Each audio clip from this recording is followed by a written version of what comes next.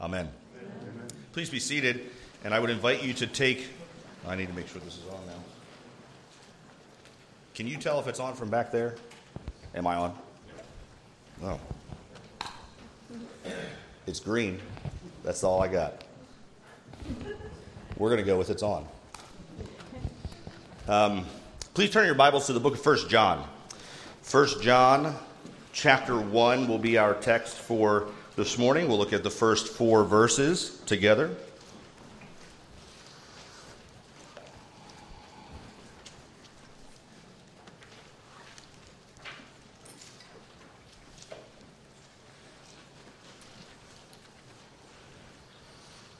I wonder if there's a sense of uncertainty looking up here and not seeing a glass of warm tea. Does that make you feel as though something's missing, perhaps? I love tea, but just water for me today. 1 John chapter 1, verses 1 through 4. That which was from the beginning, which we have heard, which we have seen with our eyes, which we looked upon and have touched with our hands, concerning the word of life. The life was made manifest, and we have seen it and testified to it, and proclaimed to you the eternal life, which was with the Father and was made manifest to us. That which we have seen and heard we proclaim to you, so that you too may have fellowship with us. And indeed, our fellowship is with the Father and with his Son, Jesus Christ. And we are writing these things so that our joy may be complete. Amen. Thus ends the reading of God's holy and inerrant and inspired word. Let's pray. Heavenly Father, would you speak to us now? Your servants are listening. Open our eyes that we might behold wonderful, unimaginable, unspeakable things in your word. Lord, build us up in our most holy faith. Strengthen those who are weak. Encourage those who are faint-hearted. Convict and admonish those who are idle. Lord, continue to be patient with us all. We pray these things in Jesus' name. Amen.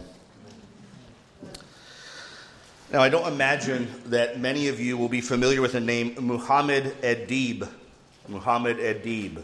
A very unusual name, probably not from these parts, but it is a significant name in the history of biblical studies. In the winter of 1947, Muhammad Adib was looking for a sheep that had wandered from his fold in the hill area around Qumran in southern Israel. He was a Bedouin farmer, sheep herder, and as he was wandering around the wadis and cliffs of the area that his sheep had gone missing in, he saw a cave in the distance. And picking up a rock, as people do when they're out in the desert, bored. Many of you, I understand, are in the military, so you know what it means to try to throw rocks into a cover from a distance. That's what he was doing. Threw a rock, and he heard pottery break in this cave several yards away. And it intrigued him. But he couldn't get to the cave because of the terrain, so he called his cousin, a man named Juma, and another friend, Khalil Musa, to help him explore the cave. And they lowered him in by a rope. And when they found inside the cave was several clay jars filled with papyrus scrolls with old Hebrew writing on them. They collected 7 of them and took them back to their Bedouin camp, having no idea what they held in their hands. And so in order to make a little money, they went into town to try to sell them to somebody who might be interested in these old documents.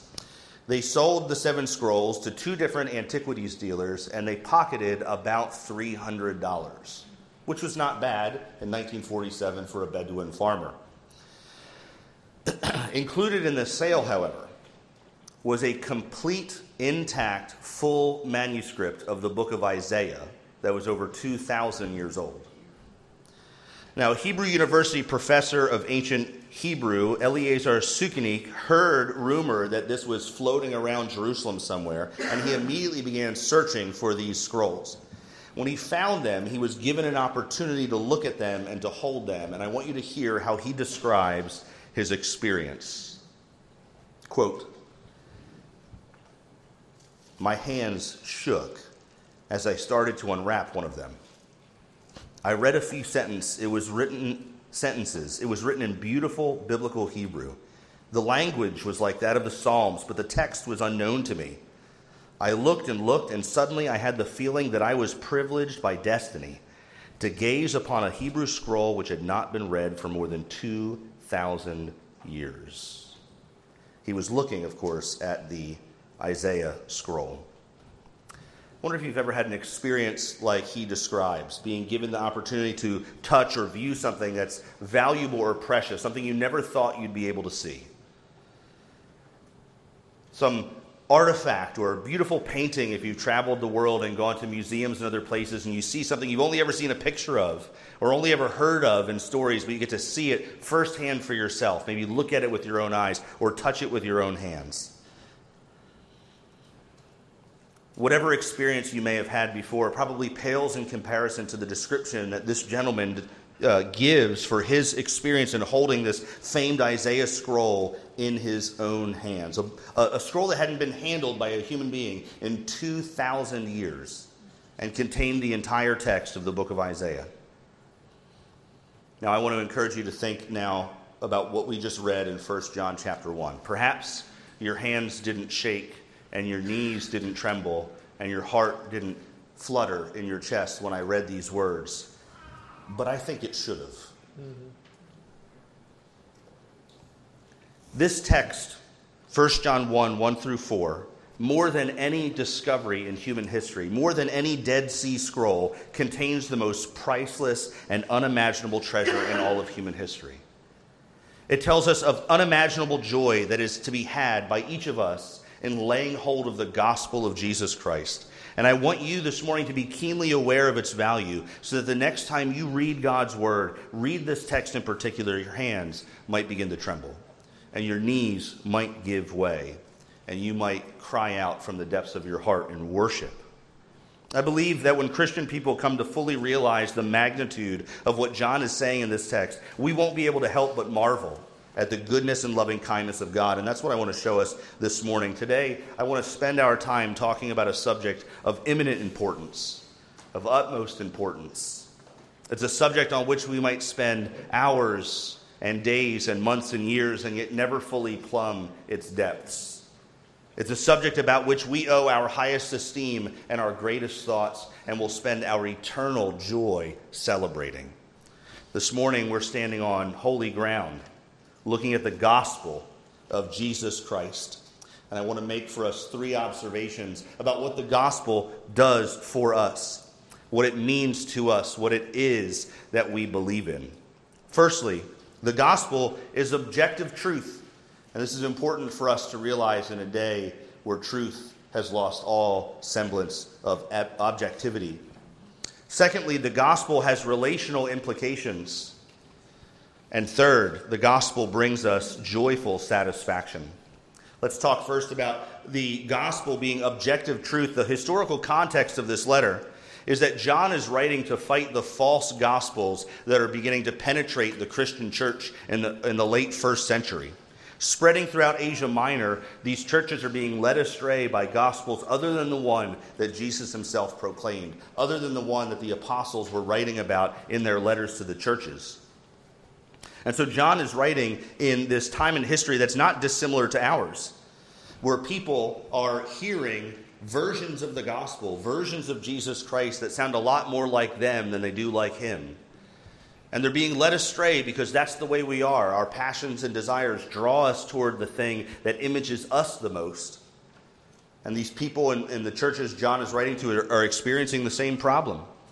In fact, John is so interested in ensuring that his hearers are focused solely on the gospel of Jesus Christ that he omits all standard greeting in this letter. Do you notice that? Paul normally begins a letter by saying, Paul, an apostle of Jesus Christ by the will of God, and Timothy, our brother, to the faithful saints in such and such a town. Grace to you and peace from God our Father and the Lord Jesus Christ. John says none of that. He just says, the gospel, you need to believe it.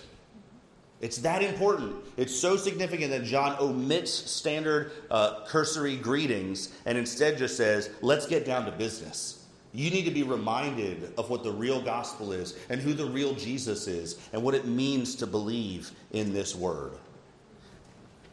All the formalities are gone, and he begins with the subject that occupies the bulk of his letter. And perhaps we should learn from this approach to sharing the gospel.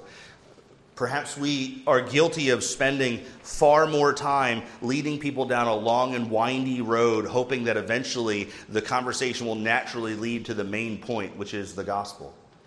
Rather than getting in there and recognizing that the person that you're communicating with may have a limited amount of time left on this earth, and sharing the gospel is the most important thing that you can do with them in any given moment. John does not hold back. Perhaps there are those here, now I believe John is being written to believers. He says in chapter 5:13, I write to you who believe in the name of the Son of God that you may have assurance of your salvation. But to any unbelievers that are present, John is not sugarcoating his message. He's not giving them a contextualized message. He's not asking them a lengthy series of questions to elicit heartfelt responses so he might open the door for a kind of soft-pedaled gospel message. Rather, he is telling them, this is the truth, and you need to believe in the truth. What a lesson for us to pay attention to in a day where we're more afraid of offending people's sensibilities by sharing the truth about sin and hell and salvation and eternal life and joy in the presence of God. We need to approach gospel witness the way John does, getting to the point. The same may be true within the Christian community and not just outside of it, not just evangelism, broadly speaking, outside of the church, but what about the one-on-one discipleship and counseling we do with each other over coffee and at the table and over meals and in the parking lot after church? Paul in 1 Thessalonians 5:14 gives us a list of the sort of people that we're going to encounter in our day-to-day experience in the Christian walk. Some of them are idle. In other words, they're stuck in their sin and unable to get out. They're marking time right where they are, loving the sin that takes hold of their heart. And they need to be admonished, told directly, you need to stop this sin. Galatians 6:1, you who are more spiritual, when you see someone caught in a sin, come alongside them and lead them out of it. But we don't want to upset our friendships, especially in smaller churches, especially where there may be families that are related to families that sit on opposite sides of the churches. And so we kind of step back and say, well, I'm not going to be as direct maybe as I need to be. Now, of course, none of this dismisses the need to be gentle and kind to one another and build one another up through gracious speaking. As Paul says in Colossians chapter 2, let your speech be seasoned with salt. But it does mean we need to tell people the truth because that's what we need to hear. That's what they need to hear. That's what you and I need to hear, is the truth. And that's what John does. He says the gospel is objective, historical fact. Listen to the way he describes it. It's from the beginning. This is not some gospel that's been made up by men. It's not a theory that a handful of folks in the middle of the first century began to formulate just so they could be persecuted unto death. It's a true story about a Jesus that they saw. We saw with our eyes. We looked on him. We touched him with our hands. This word of life was made manifest to us. And we're telling you what we have seen and heard and know to be true. The gospel is objective truth. And in a day where objective truth has lost all sense of moorings, we need to be reminded that the gospel we believe in is not flexible. It's not fashionable. It's not amendable. It's not contextuable. It is true. And it's the gospel that's been handed down to us once for all to the saints by those who witnessed Jesus Christ in his life and death and resurrection. It's a true objective gospel. It's the gospel that John himself, this Jesus Christ who is from the beginning. Now he's alluding, of course, to Genesis 1:1, the creator Jesus Christ. The one who in the beginning made all things in Genesis, who again Colossians tells us created all things, and John in his gospel tells us that without him not one thing was made that was made. That Jesus from the beginning. He's the one, John, the author here, that leaned back against Jesus' chest at the Last Supper and whispered into his ear, who's going to betray you? That's how close they were. It's objective truth. It's eternal in its origins, this gospel of Jesus Christ. It is thus a fixed and unchanging message. And hear this, it is in no need of improvement or modification. You will drive the streets of Fayetteville, drive the highways of North Carolina, travel the world wide, and find churches that stand behind this word and behind a pulpit that looks like this and have hymnals that are pretty similar to this one and pastors who wear suits or some other various sort of normal dress, and they will tell you a gospel that has been modified. Mm-hmm. They will preach to you a gospel that is a half-truth sold to you as a whole truth. And John says, no, this gospel, it's old and it doesn't need to be fixed. It's from the beginning. Amen. And we saw it and we know it and we laid hold of it and touched it. And one of us among us put his hands in the hole in his side, and we're telling you about that gospel. I'm telling you now this morning about this gospel of Jesus Christ, that the Son of God took on flesh and came down for us and for our salvation as a redeemer, a prophet, a priest, and king, to fulfill every Old Testament promise to be made yes and amen in him, that those who place their faith in this Jesus Christ can have eternal life. Eternal life. This is what he says. This life was made manifest to you, and we proclaim to you the eternal life which was with the Father. What good news. Unchanging news. John here sets the gospel against the allure of novelty and reminds us that the true gospel is an old story. Peter, in 2 Peter chapter 2, says, we did not devise myths or follow clever myths when we made known to you the power and coming of our Lord Jesus Christ, but we are eyewitnesses of his majesty. Eyewitnesses. John wants his readers to believe the truth of Jesus Christ. And he says it as plainly and as passionately as he can. I've seen it, I've heard it, I've touched it, I know it. It was made manifest, made apparent to me. And I'm proclaiming it to you, he says in verse 3, so that you too may have fellowship with us. And indeed, our fellowship is with the Father. Notice in verse 2, John repeats this word here several times. The life was made, it begins in verse 1, concerning the word of life. The life was made manifest, and we have seen it, and testify to you eternal life, which was with the Father and made manifest to us. The gospel itself is a message about life, isn't it? And that's what everybody wants. Listen to popular music. Watch movies, read books, watch the news, engage your neighbors, and you'll discover that at the root of everyone's clamoring and clawing in this world, what they're trying to do is lay hold of a better life. People want money because they think they'll have a better life, and they chase after it. People want adrenaline because they think that it'll make their life more fulfilling or meaningful, and so they pursue it. People want enjoyment, and so they entertain themselves to death seeking life. They want satisfaction. They want friendships to give meaning to their life, a goal or purpose to orient their life around, a retirement so they might have an easy life in their waning years. And the loss of life is what most people fear above all else. What if this thing kills me? What if I lose a child? Myself, my wife, and I, we have 4 children. 3 of them are boys. They have decided amongst themselves that helmets are for wimps. We're constantly at risk of one of our children crashing into the driveway or the street or a car or something crazy. And as a father, it causes a fear in my heart, a real fear that I have to give to the Lord, trusting that he is the God of life, even the lives of my covenant children. What if I lose my spouse? What happens to me after I die? I pastored a church in rural Montana for several years, a small bedroom community on a railroad, about 1,000 people, a little bit more, 1 4-way stop sign in a general store. Small church, similar to this. And I was standing outside one weekday, just enjoying the sun and thinking, walking around the sidewalk around the church and praying. And a gentleman walked by me. I had never met him before, and I never saw him again after that day. He was staying at an Airbnb down the road because he was visiting some family from out of town. And when he just struck up a conversation, we started talking about where he was from and what he did. And he asked me where I was from and what I did. And I said, well, I'm a pastor of this church here. And he said, I don't know if you have answers to this. Totally unprompted. He said, but I am terrified of dying. It's interesting that an unbeliever walking by a church would think to himself that his fear of dying might be solved in the Church of Christ. Mm-hmm. And it should be, because it is only here.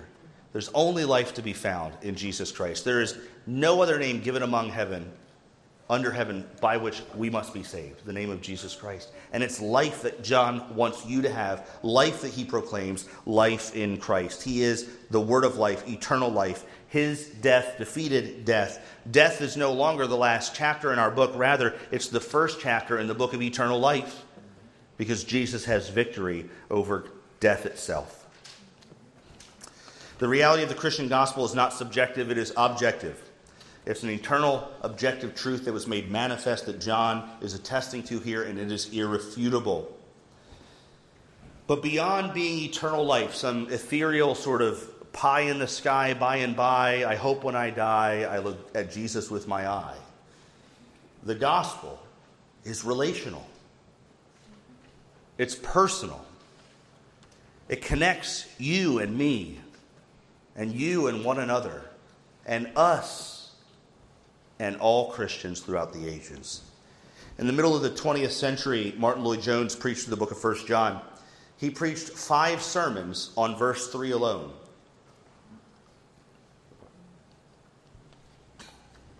We proclaim this to you so that you too may have fellowship with us. And indeed, our fellowship is with God the Father and with his Son, Jesus Christ. Think about those words for a second. That the result of believing in the gospel of Jesus Christ is fellowship with God. Fellowship with God. Now, if that doesn't floor you, and I mean really cause you to tremble a little bit, I'm not sure you grasp fully the depravity of mankind or the holiness of God Almighty. You know, there's no version of God appearing to someone in Scripture where they respond by being like, "Hey, God, how's it going? So glad you're here today. Oh, you're like my best buddy, God. I'm so glad to see you. You're my co-pilot, homeboy," whatever T-shirt was popular back in the ancient Near Eastern times. Rather, when John, this John here, who wrote the book of Revelation, who was one of the closest apostles with Jesus himself, when Jesus appears to him, the risen Christ appears to him on the island of Patmos as he's penning the book of Revelation, John says, "I saw the Lord risen and I fell down like a dead man before him." Imagine, put yourself in the shoes of an ancient Near Eastern wealthy man living in a pagan land, worshiping the moon, sacrificing to all these pantheon of gods, hoping that life will go well for you. So you and your wife, you have no children. She is old and you are older. You've got kind of a knucklehead nephew, and your father recently died. And the God who made heaven and earth appears to you and says, "Hey, Abram, I want you to be mine, and I want to be yours." He chose you out of his eternal love for no other purpose than to display his mercy and grace and to bring glory to his holy name. And we have fellowship with him by simply believing in the gospel. We have fellowship with God. Fellowship with God. He is the creator, and we're created. He is perfect and holy, and we are sinful in all of our faculties. He is above, higher than the heaven of heavens, and we are below, confined to this earth. Gravity holds us to it. He freely moves about the universe, and we're stuck in one place at a time. God is life, it says here in this text, and we are dead in our trespasses. In other words, God is God, and we are not. The chasm that separates mankind from God is wider than the span of the universe. Has anybody observed these new photos that are coming from this brilliant telescope that's been sent out into space, which is really upending a lot of theories of the Big Bang and so forth? If you've not read on this, I encourage you to. It's quite fascinating how these new photos are kind of upending the scientific community's thinking about time and space and light and distance and so forth. Our God is farther away from us ontologically than the farthest nebula that this telescope has taken a photo of. If you were to launch off this planet like Superman and fly out into outer space, miles, dozens of miles into the sky, and go past our nearest planet at the speed of a rocket ship, it would take you 2.5 years to get there. And then you have to keep in mind that you need to go past 6 other planets past that just to get out of our solar system. And you're still stuck in a tiny little circle in a pinwheel tail on a galaxy that would take you over 1 million years at 10 times the speed of light to get to the middle of, not across. God made all that by speaking. If you were to go 1 million times the speed of light, it would still take you billions of years to get to the other side of the universe from where we are. And you would be no closer to God than you are right now. God is God, and we are not. And do you know what he says to us in his Son, Jesus Christ? I want to have fellowship with you. I want to be in relationship with you. Fellowship with God. My friends, if this does not warm your hearts to the deepest depths, I don't know what possibly could. The God who made everything looked at you and you and you and you and you and you and you and you and you and you and me. And he said, I want you to be mine, and I'm going to be yours forever. We have fellowship with God. This is not a I feel good in my heart about my relationship with Jesus fellowship. This is not a my Jesus would never tell me that, or never ask me to do that thing, or never ask me to give up this sin or vice. This is adoption into the wealthiest family ever, with the greatest brother and sisterhood ever. Fellowship with God. Octavius Winslow, in contemplating this text, asked the question, what, Lord, after everything I have done, would thou have fellowship with me? If you were able to look inside my heart and know who I am under these clothes and under this skin, in ways that not even my wife and children do, you wouldn't want to have fellowship with me in the same drive-through line at McDonald's, let alone eternal fellowship around a table with Jesus Christ. And God knows more about you and me than we could possibly know about each other. He knows every one of your dark secrets and sins, all of your fears and failures, all of your mistakes, all of your high-handed sins, and even your hidden faults that you would never know are a sin if he would reveal them to you. And yet, out of his mere good pleasure he did from eternity past, choose to elect you unto salvation in his Son, Jesus Christ, that you might have fellowship with the Father and with the Son forever. There is no greater joy to be found on earth, no greater satisfaction, no greater wealth to be found than in the gospel of Jesus Christ. And it's all of grace. Amen. We have fellowship with God through the gospel because of his great grace. But there's another dimension to this. Our fellowship with God in the gospel is principally a horizontal dynamic.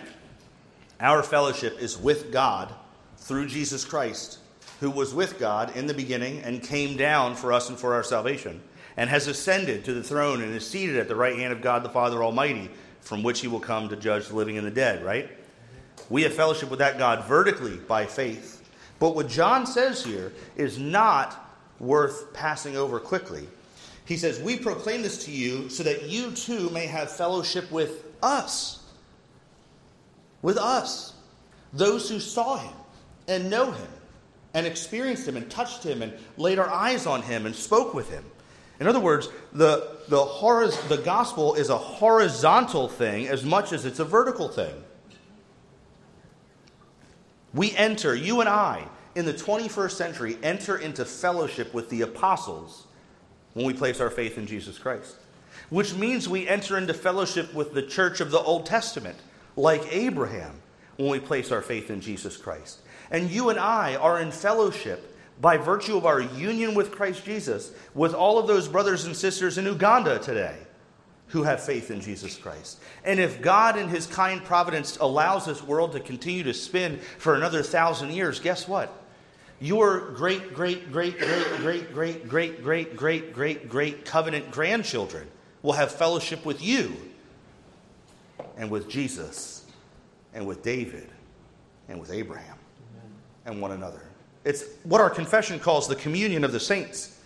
We share in Christ with the invisible church throughout the ages, fellowship with one another. Do you realize that when we read the Westminster Shorter Catechism question 23 this morning, we were joining our voices together with those men from the 1640s at the Westminster Assembly who wrote those questions? What went through their mind as the Spirit guided them to write down a system of doctrine and helpful questions and answers for the church and their children, that those men were thinking about the same Jesus that we love, and we have fellowship with them. When we sang our songs this morning, Psalm 130 was penned by David some 3,000 years ago, and we joined our voices together with him as we sang.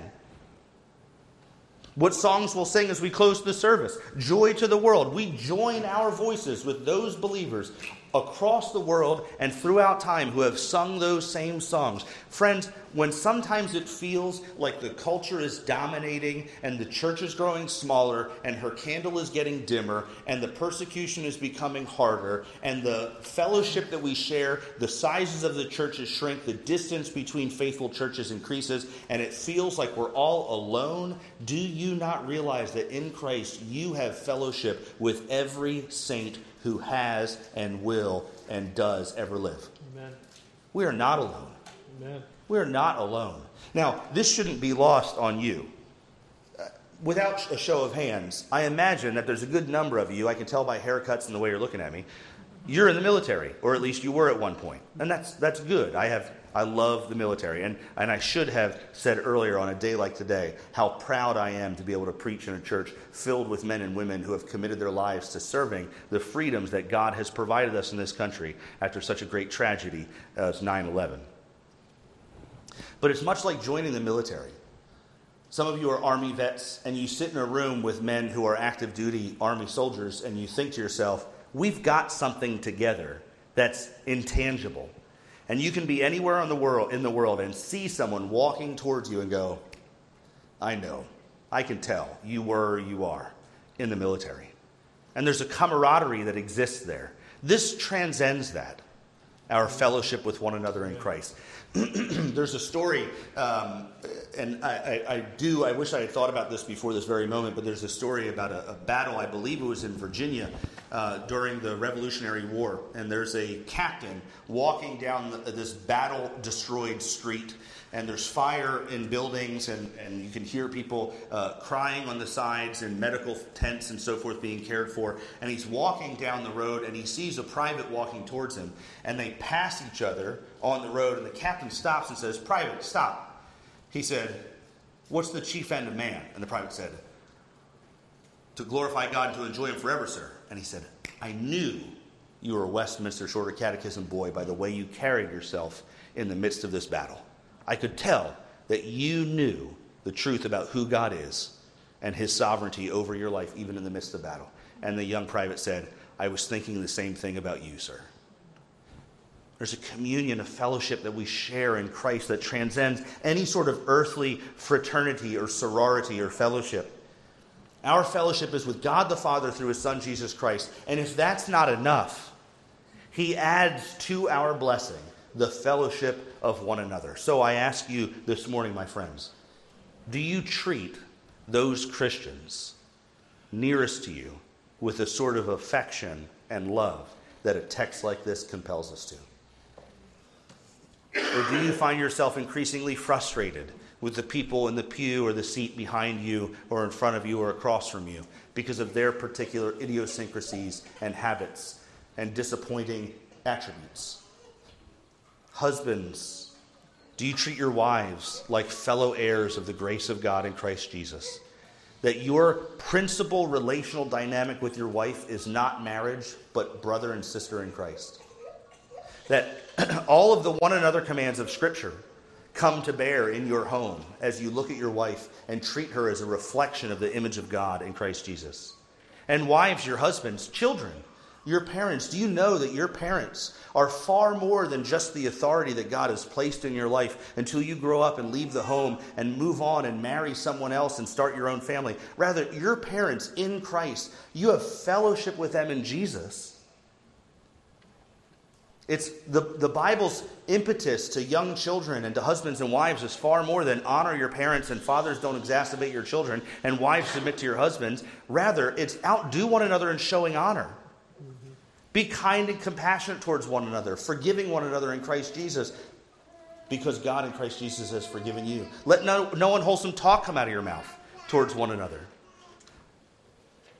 All of the one another commands are relevant in the horizontal dynamic of the church. And so I want to encourage you as you think about your brothers and sisters here at this church and those in other churches around this town and those in other churches around the world, that you would not be, that we as believers in this age would not be known as divisive, tribal, fortress-building churches, but rather fellowshipping, relational, horizontally inclined churches because of our love for one another in Christ Jesus. Don't be the one that gets to heaven and finds yourself spending the first 1,000,000 years gasping in shock at who's there with you. Rather, love them now. Love one another, as the Bible would say. Finally, we have fellowship with God. We have fellowship with one another, which leads us to experience the unimaginable joy of gospel believing. The gospel brings joyful satisfaction, John says in verse 4. He says, we are writing these things so that our joy may be complete. Now, you may think it would make more sense if John were to say, we're writing these things to you so that way your joy would be made complete in believing the gospel. And there's truth to that. In fact, there are some manuscripts that we have, and some translations will have a little footnote that says, our may be translated yours, because there is evidence that John could have been saying either one. And in fact, I would argue that both are relevant.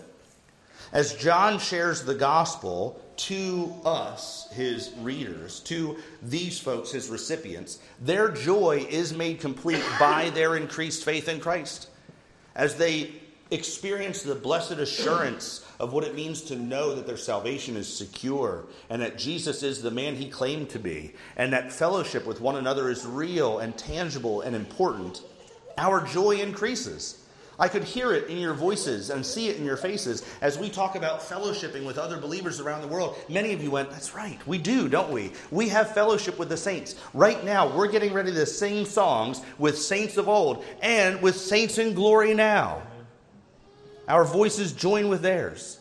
And that ought to increase our joy as we contemplate more in depth on the gospel of Jesus Christ, the person and work of Jesus Christ. Of course, our joy is increased. To know and comprehend the gospel should give us great joy. My friends, let this be a sort of litmus test in your own life. When you think about the gospel, do you feel joyful? Do you feel joyful about the gospel of Jesus Christ? It's the sort of joy that's unexplainable, that's incomparable, that's unimaginable. It's a joy that exceeds the joy you feel when you're in the presence of someone you love. It exceeds the sort of joy that a young baby feels when it's held by its father and calms down. It's a sort of unique joy that is otherworldly, isn't it? And it should be. Now, I don't mean to put on you a burden of emotionalism where you feel like if I don't have some sort of big grin on my face every time I read my Bible, I don't really love God that much. That's not what I'm referring to. I'm talking about the comfort, the sort of joy that passes understanding, the awareness of God's everlasting and all-loving and unimaginably powerful arms surrounding you moment by moment, holding you in his hands, leading you in the paths of righteousness, bringing you to the place that he has intended for you to go. That sort of joy. Do you have joy in God and in his Son, Jesus Christ? The sort of joy that allows you to approach old age with a sort of steadfast resolve to finish well. The sort of joy that allows you to get that diagnosis from the doctor and you say, come what may, God be glorified in my life, whether by life or by death, as Paul says. The sort of joy that goes to a funeral with the same eager anticipation of reuniting with that person in heaven that you approach a wedding. The sort of joy that turns the news off at the end of the night and doesn't go to bed with a heart full of anxiety, but a heart full of confidence in a sovereign God who works all things according to the counsel of his will. The gospel brings us joy. But on the other hand, what John says here, I'm telling you so that my joy may be complete, that's true too. Friends, sharing the gospel is an aspect of believing in the gospel. The great Puritan pastor Richard Baxter, in one of his most confrontational statements ever that he wrote in his book, The Reformed Pastor, said, if you are not telling the people around you about your faith in the gospel, then I personally would question the legitimacy of your faith claim in the gospel. Now, that's Richard Baxter's words. But what he's alluding to is a fair point. That if we have great joy in believing and knowing who Jesus Christ is, and we really actually believe that the only way to eternal life is through him, then wouldn't you find immense satisfaction and joy in telling other people about that same gospel and seeing them come to faith in Christ also?